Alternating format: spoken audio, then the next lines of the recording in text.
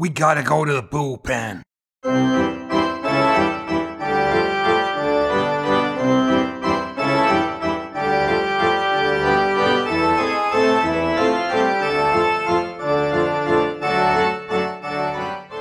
Welcome to the Highland Bullpen, the all-new podcast bringing America's pastime to Scotland's shores. It doesn't matter if you're a Hall of Famer heading for Cooperstown or you're fresh out of the minor leagues. This is the podcast for you.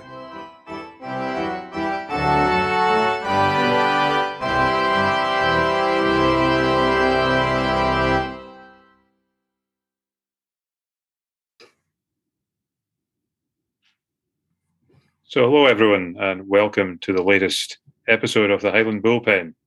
And just for your confusion today, this evening, this morning, whenever you're listening, I'm solely joined by the two Daves. So I will variously refer to Dave and ask him to come and answer a question, and both of them will look equally bemused or they will both jump in at the same time. But I'm sure we'll manage to get this rolling well. And no doubt the fact we're rolling well is one of the reasons that Dave Sr. has now become an international podcast star and was recently invited to feature on our friend Rob Fontenot's Astros podcast. So do you want to tell us a wee bit about that, Dave, and how the Yorkshire accent was welcomed in Texas? Yeah, I think they do like British accent, don't they? I think probably the Scottish accent would be even better, but... Yes, it was just sort of Saturday lunchtime. I was just lazing around, sort of a bit dishevelled, and just got this direct message on Twitter from Rob. I think I've referred to him as Rob Fontenot before, but it's Rob Fontenot. Yeah, I guess it would be that French silent T. Yeah, French would it be? Yeah. I almost said to him, but I wasn't sure whether, it just sort of came to me at the time. But Rob Fontenot is fun to know. Well done. Probably just as well I didn't say that, actually. So, so I got this. He said that he wanted to record a podcast. We follow each other on Twitter, and we have engaged quite a bit offline, non-baseball stuff. He's recently got married, and, it's an all-round good guy. So... he just said, do you want to join me if you're not doing anything? So I sent him a message back saying straight away, yeah, okay. And he set it up, and we talked for about 45 minutes and then wrapped it. And then I got a message back saying that, unfortunately, the sound at his end, I don't think he has internet connection, or not a very good one. So in his normal podcast, it's the Astros baseball podcast, regular ones. He does 2 or 3 a week, or possibly even more. Sometimes he does one after every game. It can be just like a 15-minute summary. I think he does it on his phone, so it wasn't broadcastable quality, and that's not just because of my input. But so we did it again. So we just slightly different. It was just went down a different avenue, but. It was really, really good, and it's not that we aren't professional on that, but he's very experienced, and he interviews people from the Astros organization, players. My favourite is Bob Dynamite, the guy who drives the train. So one of your heroes, Dave. He is my hero, and imagine he got to see him in the flesh. It was like my mate Mike Daly from Glasgow used to.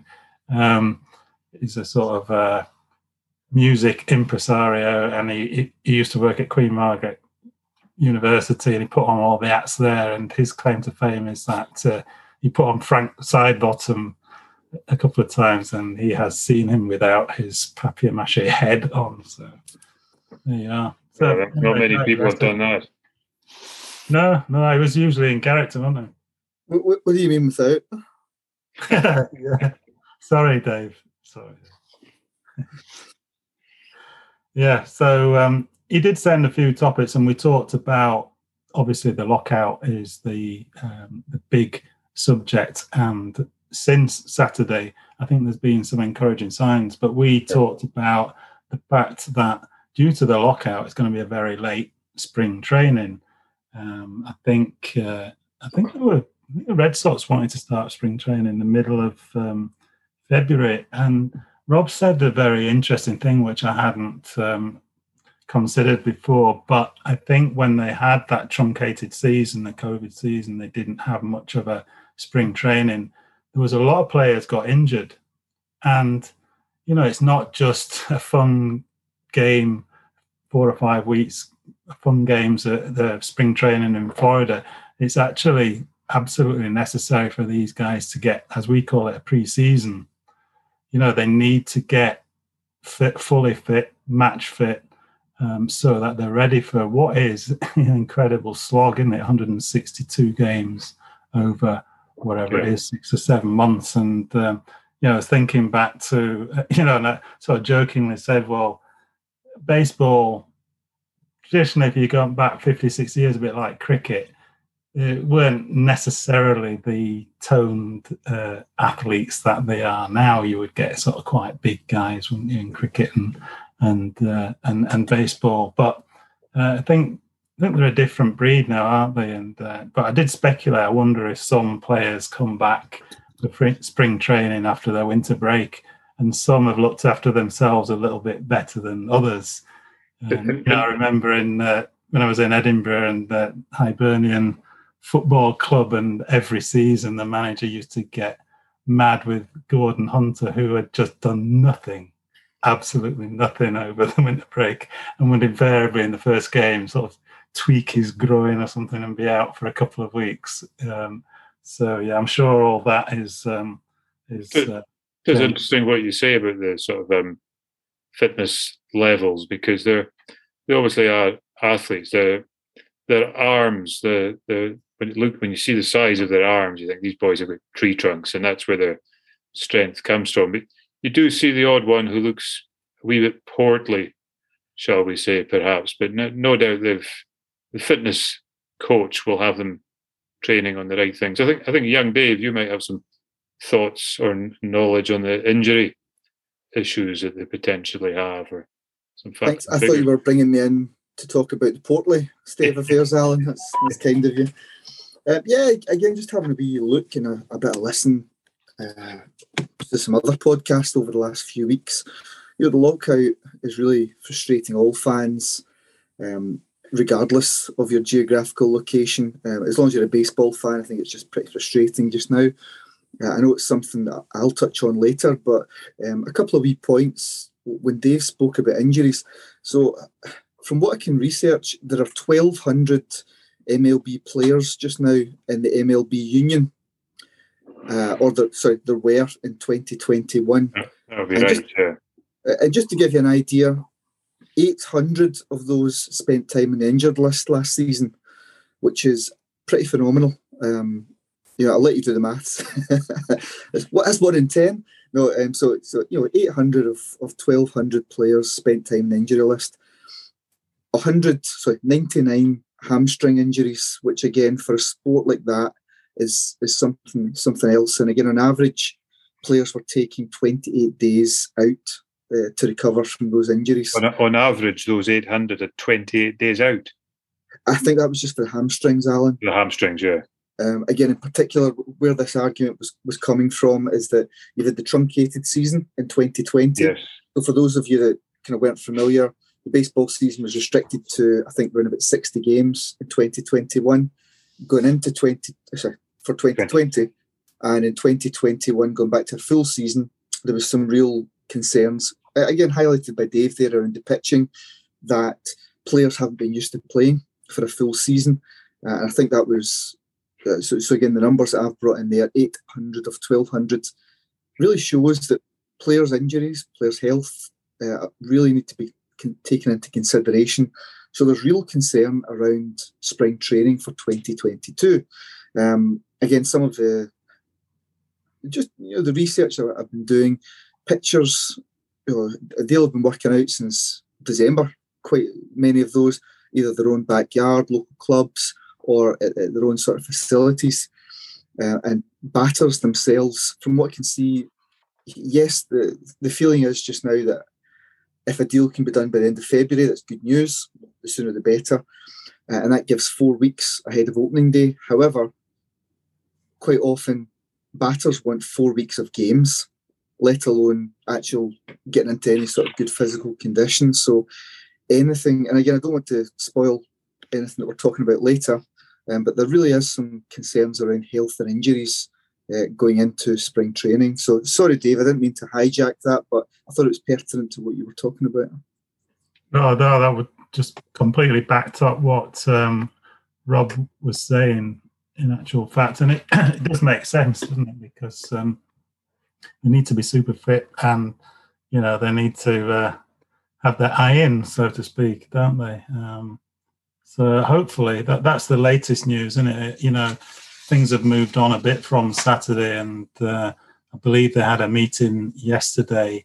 And although they seem to be a long way away from, that can't really possibly go into the ins and outs of the dispute, but they have, as you say, set a deadline for the 28th of February for negotiations to be agreed so they can start the season on the 31st of March. So that gives them that sort of 4 or 5 weeks spring training. So, and, sort of diplomatic speak, the way that they talk about meetings, I think they talked about the language being described as productive meeting. So that's a lot better than we've heard so far. So they're a long way away. I think part of the players, one example I saw was that this thing they have about the players before they reach arbitration, they can be on their sort of minimum salary, which is not too shabby, 600 grand a year, whatever it is. And but if they break through into the team and all of a sudden they're the best player on the team, and there's lots of players doing that, they've no way of negotiating an increase in their salary, and they can be the top player on the team. And, one guy's getting 25 million a year and they're getting 600 grand. So they'd offered some sort of pre-arbitration bonus pool, and the players are looking for something like a pool of 115 million. The MLB have raised it from 15 million, their offer from 15 million to 20, and the number of players who'd be eligible for it much less. So they're far apart on the numbers on the face of it, but it sounds to me as though they really almost committed to getting something done. Something's got to be agreed by the end of this month. Otherwise, as Rob was saying, it's the fans that'll suffer ultimately. The fans must be sat there shaking their heads. There's a lot of valid reasons why there's a dispute, but at the end of the day, the fans just want to see their team playing baseball. Yeah, it just turn the conversation maybe to everyone's favourite topic of the Detroit Tigers, Dave. I've got a couple of things I was going to mention. That just our friend Detroit Dave, he, I don't think he's done this before, but he's actually booked a trip to watch spring training this year. So hopeful that goes ahead for him and he gets to see the Tigers down in Florida, get some sunshine after the Michigan winters. But you also discussed, is it the Pecota rankings with Rob, and both of you came up with a rather bizarre conclusion as to which of our 4 teams would finish 4th this season. Do you want to tell us a wee bit about that, maybe? Yeah, he mentioned these Pecota ratings, and I think I had heard of them, but I was by no means familiar with them. And I've looked it up since, and it's an acronym, player. It's PECOTA, and it's Player Empirical Comparison and Optimization Test Algorithm. It's a rather contrived acronym, but there you are. So they rate the players on what they're doing, minute detail, and taking into account sort of not just the normal stats, but good luck and bad luck and who they're playing against and whatnot. Yeah. And on that basis, they make predictions, quite specific predictions, about how a team will progress. But I tried to have a look today, but you need to be subscribed to them to get the information. So I didn't bother doing that at this stage. But if it's going to be useful, might have a look. But yeah, so he read out. We discussed the 4 teams that we follow on the Highland Bullpen, and I have to say, he's a good lad. But every time I mentioned the Tigers, he just had a little grin, and I suppose I didn't see that.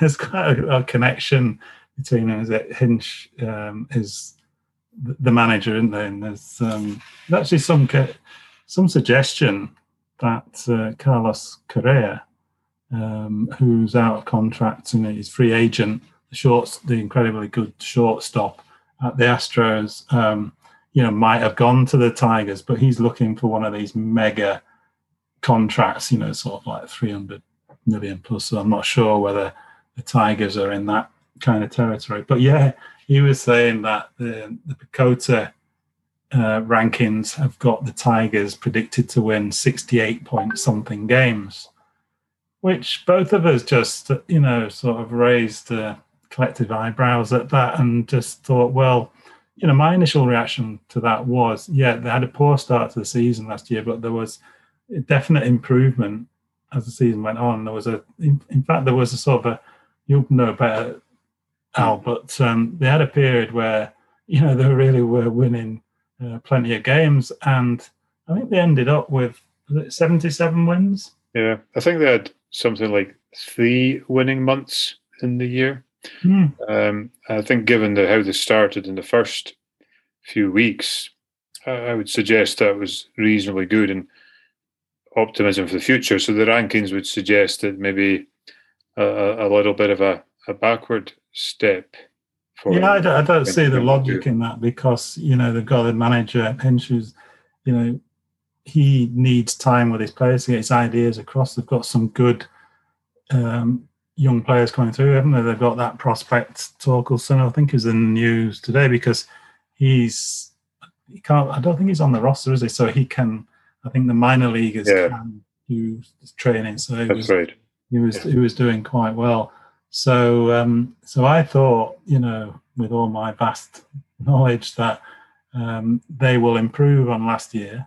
So that's, and anything above 77, you only need 82 wins, and you've got a winning season. So I think they might have a winning season. I'm not saying they're going to qualify for the playoffs, although the way things are going, there might be an extended number of teams in the playoffs again this season. But I think his own team, he's quite pleased. I mean, the Astros, if you look at them over the last 5 years, they must be possibly the most successful team in baseball in some respects. If you sort of looked at their 5-year, record, and I think he's got Pecota had them as 96.9 wins. I suggested we call it 97. It's a fair shout, I think. Yeah. I'm wondering where they're getting the 0.9 from, but yeah. Well, yeah, that probably shows that they go, they're going into real detail on this. But, he was quite pleased with that, and he reckons they will be competitive again. There's no reason to suggest why. But one thing he did say, he said he would be really impressed if they have made that winning prediction on the assumption that Carlos Correa will not be an Astro next season, which looks almost certain that he won't be. So, yeah, that was very interesting. I can't remember what they were saying about the Red Sox and the Mariners in terms of projected wins, but he did ask for my predictions on the 4 teams. So, go on, give us them. All right. Well, I did say that I thought the White Sox would win their division. I think they would continue improving and playing well and be, obviously in the playoffs and be competitive in the playoffs. So that's as far as I went with that. I said the Red Sox would probably be next best and challenging for the playoffs through wild card again, similar to last season. I do like the fact that Alex Cora is a great manager, and it depends what happens with their roster, because I don't think they've acquired anybody as such. And just before the lockout, they lost Erod, didn't they? Did he go at the Tigers? The pitcher. Yes. Yeah. So, but yeah, I thought, Red Sox wild card contenders. And then the Mariners, I said, well, they did well last year and weren't far off qualifying themselves. I think a similar season, possibly improvement. And I reckoned, a winning season for the Tigers, maybe just not qualifying for the playoffs this season, maybe another year or two off of that. And he paid me a great compliment and just says, I totally agree with that, Dave. That's exactly what I wrote down as you were talking. So. Well done. So, young Dave, what's your thoughts on our headline thoughts on the 4 teams for the season? White Sox back in the playoffs and going a wee step further in 2022? Yeah, you've always got to be really careful and temper that with your own hopes rather than when it's down on paper. But no, the White Sox suffered a hell of a lot of injuries last year. As we spoke earlier, every team did. But our ones seemed to be to the guys we were reliant on at times. And we had a fantastic run through till around about August. And then I don't know if it's because the division was tied up quite early, but I think the foot came off the gas a little bit. And I think we petered out through the playoffs and hadn't made the splash that we hoped we would. The Astros are a tough opposition for anyone, but if you're going to win the whole thing, you've got to beat the best that's out there. So no, I feel good about the White Sox. We'll see what happens over the coming month, though. In terms of the other teams that we've got, I know we'll do this as a podcast over the coming weeks. But I quite like the fact I don't think we've got any Diddy teams in the from the we four weren't of us. saying that at the start of this journey. Mariners really, I think, impressed everybody last year. Not just through, I think the Tigers may have been more of a slow rise through the year, but I think the Mariners were really consistently strong. As I said, the Tigers really impressed. A pretty sloppy start to the year, to the season, and came on from there. And the Red Sox, that's just... I find divisions like that really hard to predict because you've got real heavy swingers in there, quite literally. You've got a division full of absolute monsters where, it's pretty tough going in there. So the Red Sox are just a colossus organisation, a fantastic club. I would see it very rarely they would let their fans down. I know Dave will maybe jump in there, but a team like that in a division packed full of talent, I think objectively you look at it and you think you could really toss a coin and find anybody in there wins the division. So no, I think that our 4 teams always hold interest. It's nice if we can all be in amongst it in September, but I don't think we've got any Haddies in there at all. Yeah, well, let's before the season starts have a half-hour chat on our 4 teams and have some banter and realistic assessment of what's going to happen. So, go and give Astros Baseball podcast a listen. I know we've got our 4 teams in here, but we enjoy chatting with Rob. He's a good guy. It's a great podcast, covers a lot of baseball stuff, and particularly for Astros fans. But don't let that put you off. Go for it. Cheers. You mentioned the injuries there for the White Sox. Was there something else you wanted to follow up on the injury stats you were talking about earlier? It was just a little bit more about the lockout. Sure. If kind of open to that. So again, this time of year, there's no baseball. What tends to happen is every few years in baseball, there's a bargaining agreement. Yeah. And it's quite unique. I think it's, again, as a football fan, a Scottish football fan, or a kind of British football fan, you're used to this is what sports look like. Your season runs from then till then, and this is what happens. So I think when you try to acclimatise to a whole other sport, it's really quite interesting. So I'm not a fan of basketball or American football or hockey, so I don't quite know if that correlates amongst them all. But I find the whole MLB proposition really fascinating, and it makes for its own drama in kind of different ways. So anyway, this agreement is signed and negotiated. From what I can see, they maybe sign a contract that lasts 4 or 5 years at a time, 8 years, and things move along, and it's a real agreement between players and owners. So what I find really, really interesting is kind of two points that I kind of noted down. We are at this point talking about negotiating millionaires against billionaires here. And it's quite hard, as a working man, it's quite hard to have a dog in that fight when all we want is baseball. We might love the players, we might feel like players because we've probably spent our careers fighting against our bosses to get better wages, so we can understand that part of the argument better. But it really comes down to you've got millionaires against billionaires there. I think 3 of the prominent players, quite literally for the players' union, are 3 of the heaviest paid players in the game. So which is quite an interesting take. The other thing that really, really interests me, and I've not heard anyone talk about this, so I could be really wrong here. If if Dave or Alan or Richard steps in with your boss to discuss your pay increase and your terms and conditions, you sit opposite your boss, perhaps even 2. You've got 30 clubs here, or 30 organisations. Again, Alan owns the Tigers, Dave owns the Red Sox.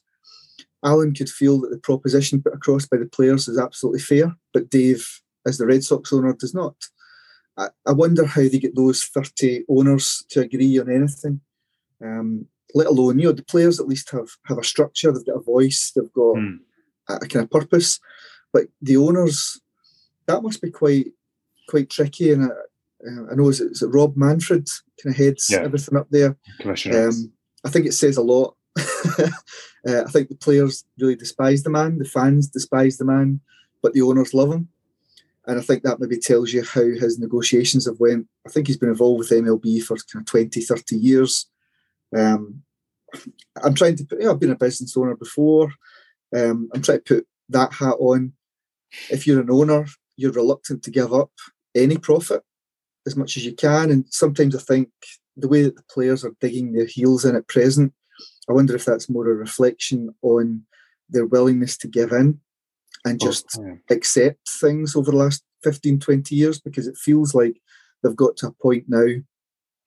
Again, from everything that I've read on MLB, and I've listened to various clubs' podcasts, the players are perhaps being a little bit, at every proposition that's given to them, they're just saying no. And we'll speak to you again in a week's time. As Dave alluded to earlier, there's been a bit of progress this week. They've set an agenda, they've set a schedule all this week to talk and to something that hasn't happened. And this blows my mind, considering they've knew for 5 years this agreement had to be signed. They've got to this point now where they would turn around, someone would say, here's our proposition. The other side would say, no thanks, and we'll see you in a week. And that's been happening over December, and there was a slight lockout talks. But we've got to this point now where you've got 2 opposing forces have been putting their statements out on Twitter or social media to kind of show the fans, hey, we're the good guys here, we're just trying to do what's right. And I think that all fans really care about is making sure they've got players and clubs to watch come opening day at the kind of end of March, start of April time. At the moment, you would say, from all that we've heard, it feels quite unlikely that opening day would go ahead. The feeling is that in past seasons, whenever they've had to condense seasons, it's not really worked. They've tried things like shortened games or double headers, and that's probably not helped players or fans too much. So the feeling is, if they do miss opening day this year, they may just miss games rather than catching up on them later on. Okay, interesting. Well, one thing I maybe should say as well, when you talk about your own experience as being a business owner, I can't imagine Rob Manfred or the owners of the Tigers, of the Red Sox or the Mariners putting on a golf day as well as you can, Dave. I can't see it. I can't see the pre-game entertainment, the during the game entertainment, and the post-game entertainment as well would never be beaten by these guys. Thanks, Al. If you don't mind, there's another couple of wee points. I was just looking through my notes there to see what I'd missed. Years ago, when these collective bargaining agreements were made, again, you had Alan and Dave that were perhaps family men, and these clubs were family clubs where it was more personable, making that negotiation, making that agreement over the table. These 30 organisations now are businesses. They are made to, it's very hard to negotiate with these people, and they've been used to kind of having their own way for so many years. And again, it's not their fault if the other side agreed to it along the years, then they can make more money. That's great. However, where I do worry is that you have the other main sports in America, and you've got upcoming sports like soccer seems to be making a bit of headway into America. My fear would be that baseball is fast slipping behind a lot of other sports. Again, I'm not an American football fan, but from what I can see, and I tried that again this year, they, again, have a fantastic show. All of these playoffs games went to overtime. Fans were talking about them for days and days. You've got new heroes, you've got new villains, you've got new teams. It seems a really vibrant atmosphere. NBA, something similar. You've got big characters, you've got big clubs. It seems to be a lot more social savvy when it comes to marketing it to fans. Baseball, as much as we love it, and we love it for what it is, seems to be falling behind a wee bit, and they are pissing fans off if they come up with this every couple of years. Something else just to note when you come into a potential condensed season for next year, as much as restrictions have been lifted in name only just now in Scotland, across Britain for the last wee while, you've still got COVID to deal with. People will still contract COVID. Players suffered from COVID last season. They are suffering from COVID in the UK for football. So you still need to have those considerations in the world of baseball next year. So you can't have these condensed games or double headers because it's not going to lend itself well. And the other point, which again, I'm sure anyone that listens to our podcast, please do drop us a line whenever you've got kind of thoughts to either back us up or more interestingly on the contrary. But you've got over 300 free agents who are sitting without a club just now. So you've got kind of 900 players, you've got coaches and fans absolutely begging for spring training to kickstart. But you've also got 300 men out there that do not have a club that are going to be fought over. And historically, you could do that over November, December, January, February. Dave could be approached by 3 or 4 clubs. He travels out to Detroit, he travels to Chicago to negotiate. These men and these clubs have got to make decisions very quickly over who they want and when they want them. And it's going to be quite an interesting February or March, whenever proceedings kick off and when players can sign for clubs again. It really is, because you've got young guys out there going to get invited along to spring training. You've got the old guys, 35, 36, who are maybe looking for that one last contract, who knows? And they've all been gearing up towards spring training, getting their bodies ready. So it's going to be dog eat dog out there during negotiation periods to sign for new clubs. Fascinating few points there. I'm always, as a sports fan, I'm always particularly interested in the one where you mentioned that the possibility of is MLB following behind the other sports. I think we probably collectively between us maybe have American football near the bottom of the list. I've got a trip planned for the States late March, early April, where I'm going to I'm currently planning to go to an NBA and a NHL game.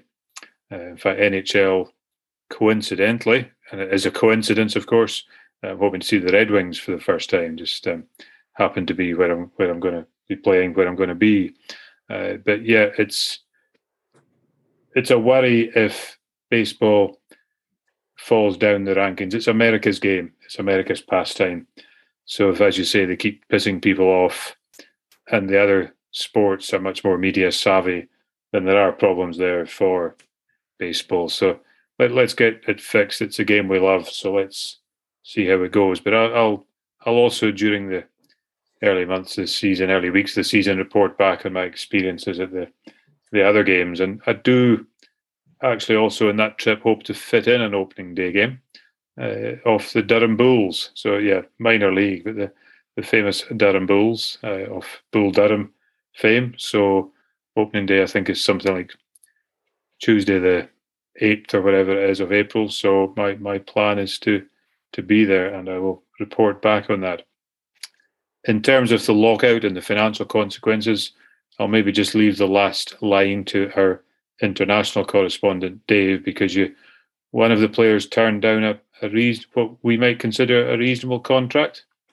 Yeah, it was something Rob mentioned, and it's Juan Soto, who I think he's a free agent now, and he turned down a 13-year deal with worth $350 million with the Nationals. Although in his favour, well, I don't know how we would view this here. If he said that he would prefer to go, he was less interested in the money and more in playing with a winning team. Now, the Nationals have admitted that they're in a rebuilding process, but we both thought, well, he's not going to do too bad wherever he goes, is he? So, he not only wants the money, he wants to be a winner as well. But this is what the top players can demand, isn't it? Mookie Betts is on a similar sort of deal.